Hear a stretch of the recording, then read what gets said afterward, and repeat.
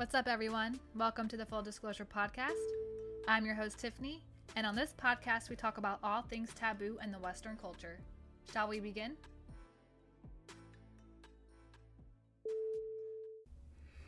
So on today's episode, we are going to be talking about another taboo topic, which is postpartum depression, PPD. There are actually quite a few people around the world who still don't believe it's an actual, mental illness. And for those of you who don't know what postpartum depression is, postpartum depression happens to mostly women after childbirth. Sometimes it shows up in between 1 to 3 days, and it could last as long as 12 months or longer, depending how bad the PPD is. And it also happens in males also. So before we dive into some statistics and the nitty-gritty of this, I kind of want to give you guys a background of my postpartum depression. So I had my son at 18. I was a young mom, just got out of high school, just graduated. And, there was a lot of things going on around the time my son was born. My stepfather, who I considered my father figure in my life, a few months before he had passed away, he was diagnosed with pancreatic cancer. We were told he was diagnosed in June. My son was born in August. We were told in June that he would survive through the holidays, but he didn't. A few weeks after my son was born, I watched my stepfather, who was on hospice, pass away. So not only did I develop PPD, but I also developed depression. And let me tell you, I've never really talked about this before because nobody's ever asked me how I felt giving birth, to life, and then watching a life being taken away. It really does some psychological damage. It really, God, it's so hard to talk about because I haven't talked about it before. I was so hard on myself. First of all, being a young mom, obviously my son wasn't planned. None of my family prepared me about having a baby. They supported me, but nobody really told me what I would go through. Everybody's so afraid. Everybody always talks about the good things, but nobody ever talks about the hard things, the painful things, the bad things.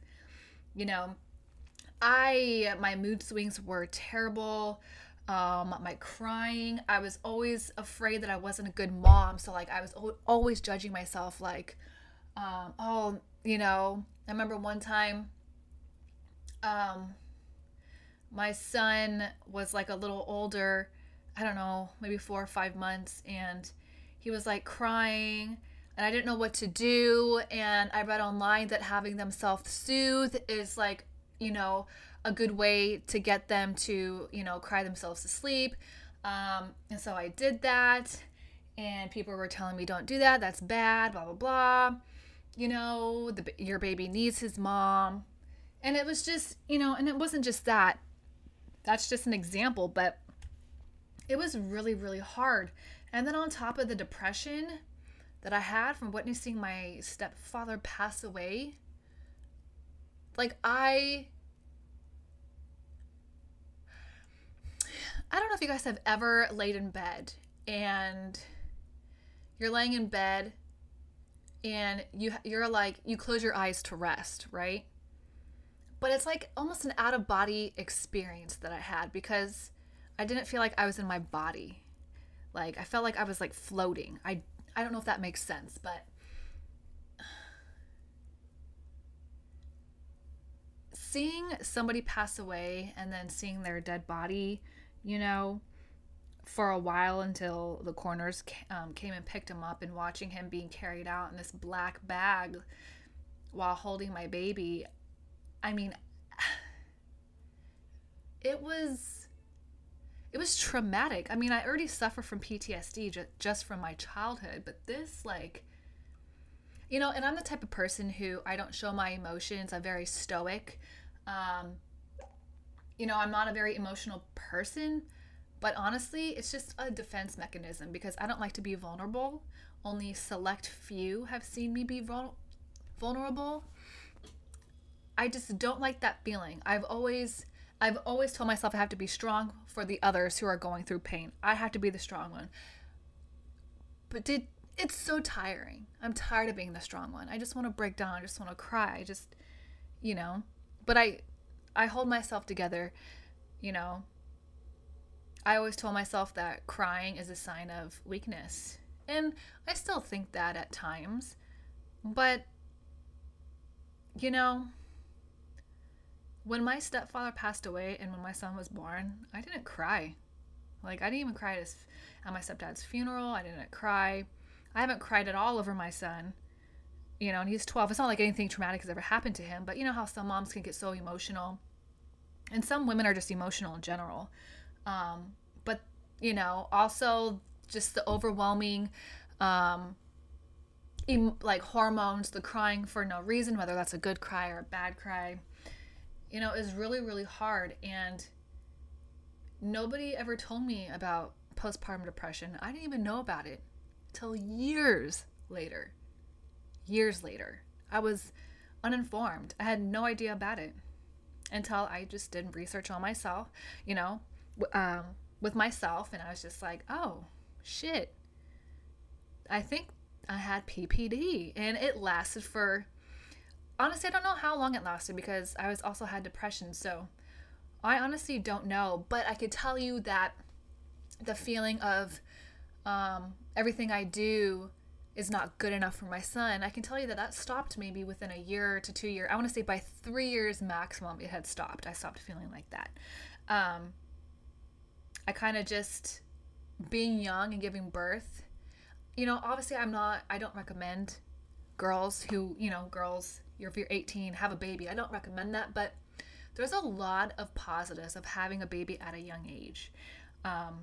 Because you're growing up together. I didn't get to experience, college and a lot of things that people in their late teens and 20s get to experience. I missed out on all that. But I wouldn't change it for the world. My son is almost 13. I'm 31. And honestly, we act like brother, sister more than anything. And some people think that's wrong, but we just have a really good relationship,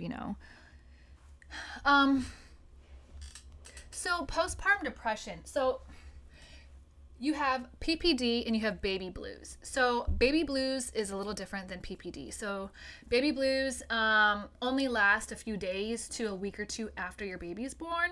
And that may include like mood swings, anxiety, sadness, irritability, feeling overwhelmed, crying, reduced concentration, appetite problems, trouble sleeping.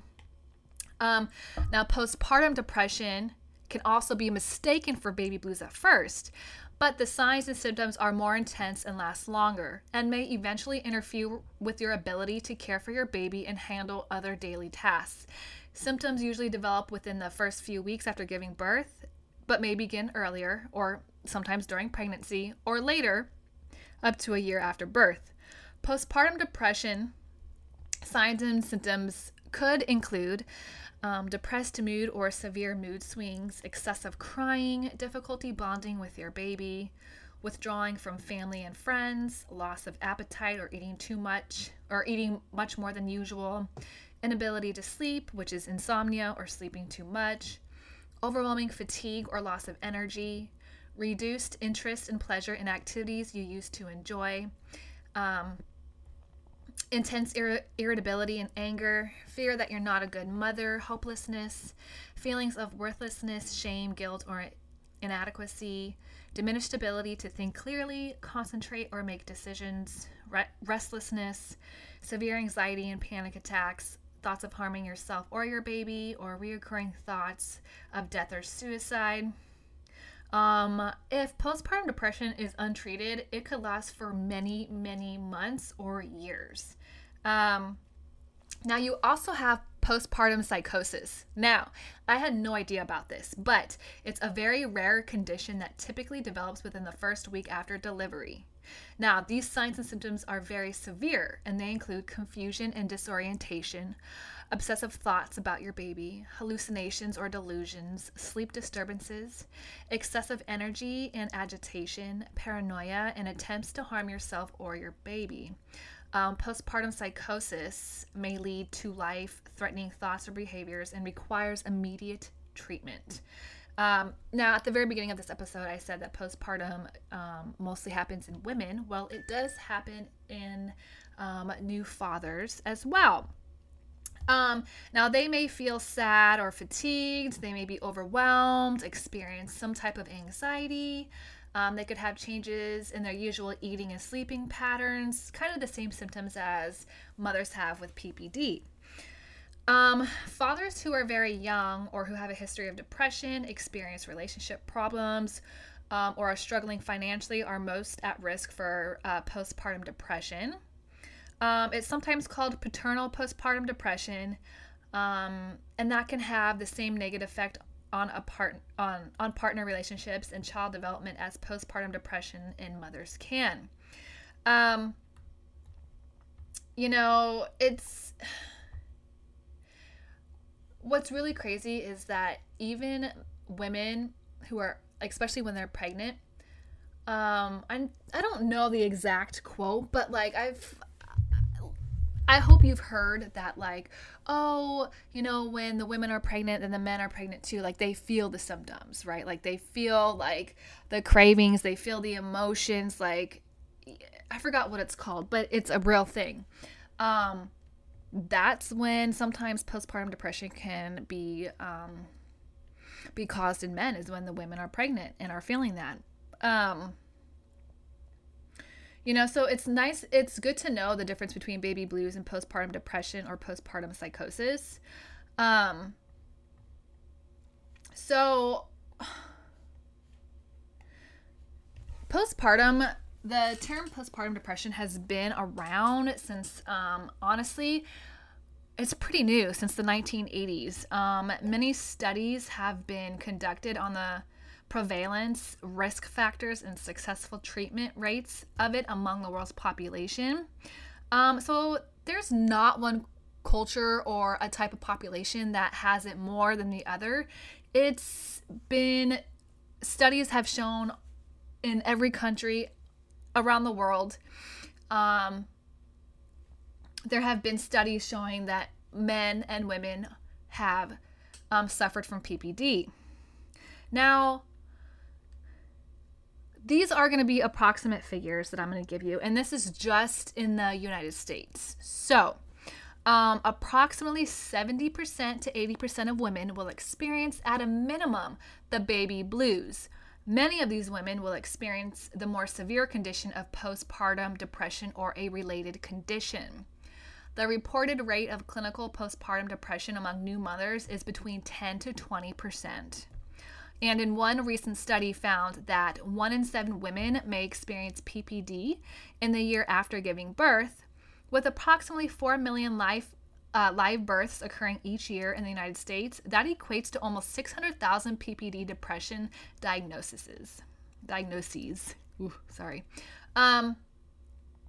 It is important to understand that these numbers only account for live births. Many women who miscarry or have stillbirths experience postpartum depression symptoms as well. When including women who have miscarried or have had a stillbirth, around 900,000 women suffer from PPD depression annually in the United States. PPD is a global issue. So like I said, it's not just in one country, it's global. Now, across the world, PPD affects tens, if not hundreds of millions annually if all countries are accounted for. One study found that postpartum depression rates in Asian countries could be at 65% or more among new mothers. Sadly, it is believed that postpartum depression is much more common than these statistics reveal. Some medical experts believe that the rate of postpartum depression could be at least twice as much than what it actually is reported and diagnosed. If symptoms go unreported and untreated, they cannot be accounted for in global health statistics. Now, another factor to consider about PPD is that it can affect people from all races, ethnicities, cultures, and educational or economic backgrounds. So this kind of chart that I'm gonna read off here is depression in new mothers by ethnicity or race. And honestly, like I said, they're pretty much around the same. So it looks like Caucasian, 11.7%, African American, 13.4%, Hispanic, 11.5%, American Indian, Alaska Native is 16.6%. It's the highest. Asian, 7.4%, Native Hawaiian Pacific Islander, 11.4%, and if multiple races, it's 14.8%. Now, here we're going to dive in into the men. So approximately 10% of new fathers experience symptoms of depression during the postpartum period. Half of men who have partners with postpartum depression will go on to develop depression themselves. Some studies have shown that rates of PPD in adoptive parents are comparable to PPD rates in biological mothers. The stressors that adoptive parents face are different than those faced by biological parents because there is still a societal stigma around adoptive families. The rates of PPD could be higher in adoptive parents as many suffer in silence with their symptoms. One study found that roughly 8% of adoptive parents have experienced severe PPD compared to biological mothers in the same study who have experienced PPD at the same rate of 16.5%. Now, honestly, I don't want to discredit adoptive parents or adoptive mothers, and I can't speak from their experience, but what I can say is that, you know, having your own child, because I know that some women can't have their own kids, and I'm saying this, and I'm not saying this to be rude or anything, but this is just my honest opinion. I honestly think that biological mothers can have more severe symptoms of PPD than adoptive mothers or parents. And that's just because we biologically went through the hormonal imbalances, just the craziness of the pregnancy, whereas adoptive parents, you know, they don't. So yes, I believe that they both can suffer from PPD, but I think being a biological mother or parent, I think we can suffer from the symptoms more severely, if that makes any sense. And like I said, I'm not discrediting adoptive parents. I know that they can suffer from PPD, and, you know, and we're all in this together. You know, one thing about this is there's really no known cause of PPD. You know, and there's not like one factor that like increases your likelihood of like having it. But here are some statistics that have kind of shown how you can develop PPD. Women with a history of depression or anxiety disorders or serious mood disorders are 30 to 35% more likely to develop PPD. If a woman has experienced PPD with previous births, she is 10 to 50% more likely to experience it again. It is also believed that 50% of women who develop PPD begin experiencing symptoms during pregnancy. This proves the case for early symptom recognition, awareness, and access to treatment. So for me, I didn't experience any PPD symptoms during pregnancy. I think the only thing I really experienced was I was like just tired. I was tired a lot.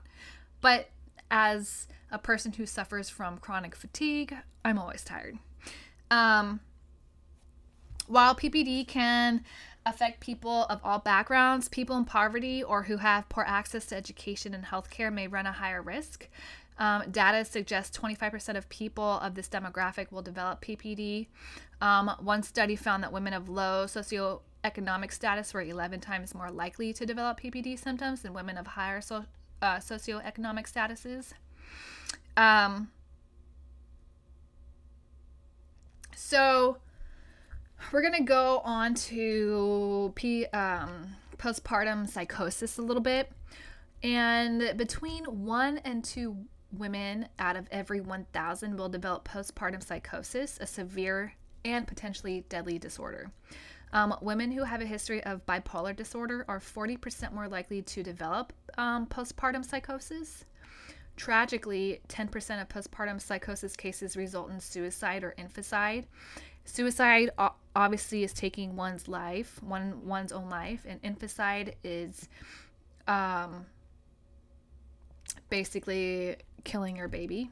One study found that over 60% of women with PPD also had signs of an anxiety disorder, a condition which isn't always associated with depression.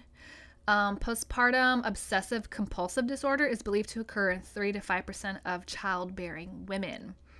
Now, if you suffer from baby blues, PPD, postpartum psychosis, always get help, get treatment, see a therapist, see a counselor, maybe reach out somewhere on social media. Don't be afraid. People are so hush-hush to talk about it. I honestly don't know why. First of all, I feel like in American culture, when a woman is pregnant and when you go to your OBGYN, they never, at least mine, they never tell you the negatives that could happen, the stuff that you're going to feel. They always talk about, oh, your baby, this is going to be like this, it's going to be great, blah, blah, blah. I don't care. Okay. Cool. That stuff is going to happen, but I want to know about the bad stuff. I want to know that your vagina is going to rip. I want to know that you may have to have an emergency C-section. I want to know that you might have to, the doctor might have to use forceps or a vacuum. Nobody told me about giving birth to the placenta. I honestly, back when I was younger, I thought it just after you gave birth, it just dissolves in your body. No, you give birth to that motherfucker. And unfortunately, when I gave birth to my placenta, apparently my doctor said it was the biggest one he's ever seen. Okay, what? Oh, and that thing looks so alien-esque. Oh my God. Anyways, but nobody ever, nobody tells you about that stuff. Nobody tells you that, there's going to be sleepless nights. Nobody's going to tell you that, you're always going to second guess yourself. Is this going to be a good mom? For me, I could not get my son to latch. I could not breastfeed. I couldn't develop that relationship with him. I tried. Trust me, I tried. Not to mention, I also had a lot of clogged ducts. And so it was really, really painful, And I know people are like, oh, if you breastfeed your baby, they're going to turn out healthier and smarter than if you bottle feed. Honestly, I don't think there's that much of a difference. My son's been healthy. The only thing he's had was asthma that he's now grown out of, and eczema, which he's now grown out of. But that, honestly, that's another subject that I can that's another podcast episode that I could talk about, is bottle feeding versus breastfeeding. Honestly, as long as my baby's eating and is eating or drinking what they're supposed to as a baby and as an infant and a toddler, and they're healthy, then, I'm doing a good job. Right? So these are just some, it's really, just talk about it. If you're listening, talk to your mom, talk to your grandma, talk to your best friend. Like I said, maybe make a group on Facebook, maybe, comment on somebody who's posting about it and see, what they went through, and kind of compare and talk about it, because the more we talk about it, the more it's not going to be so taboo. Because unfortunately, it's not just taboo here in the United States, it's taboo everywhere. Nobody wants to talk about it. They keep it on a hush hush, and It's just like a lot of different things, like sexual assault, um, being suicidal. Nobody wants to talk about it. Nobody wants to talk about the bad things. Everybody wants to talk about the good. Nobody wants to talk about the bad. I don't care about the good. I care about the bad because the bad is what we could change. The good is good. We don't want to change the good. But like I said, if you or anybody has experienced PPD or baby blues or postpartum psychosis, I am going to put some links in my show notes for some hotlines and for all my articles that I got, so you can read up on it too.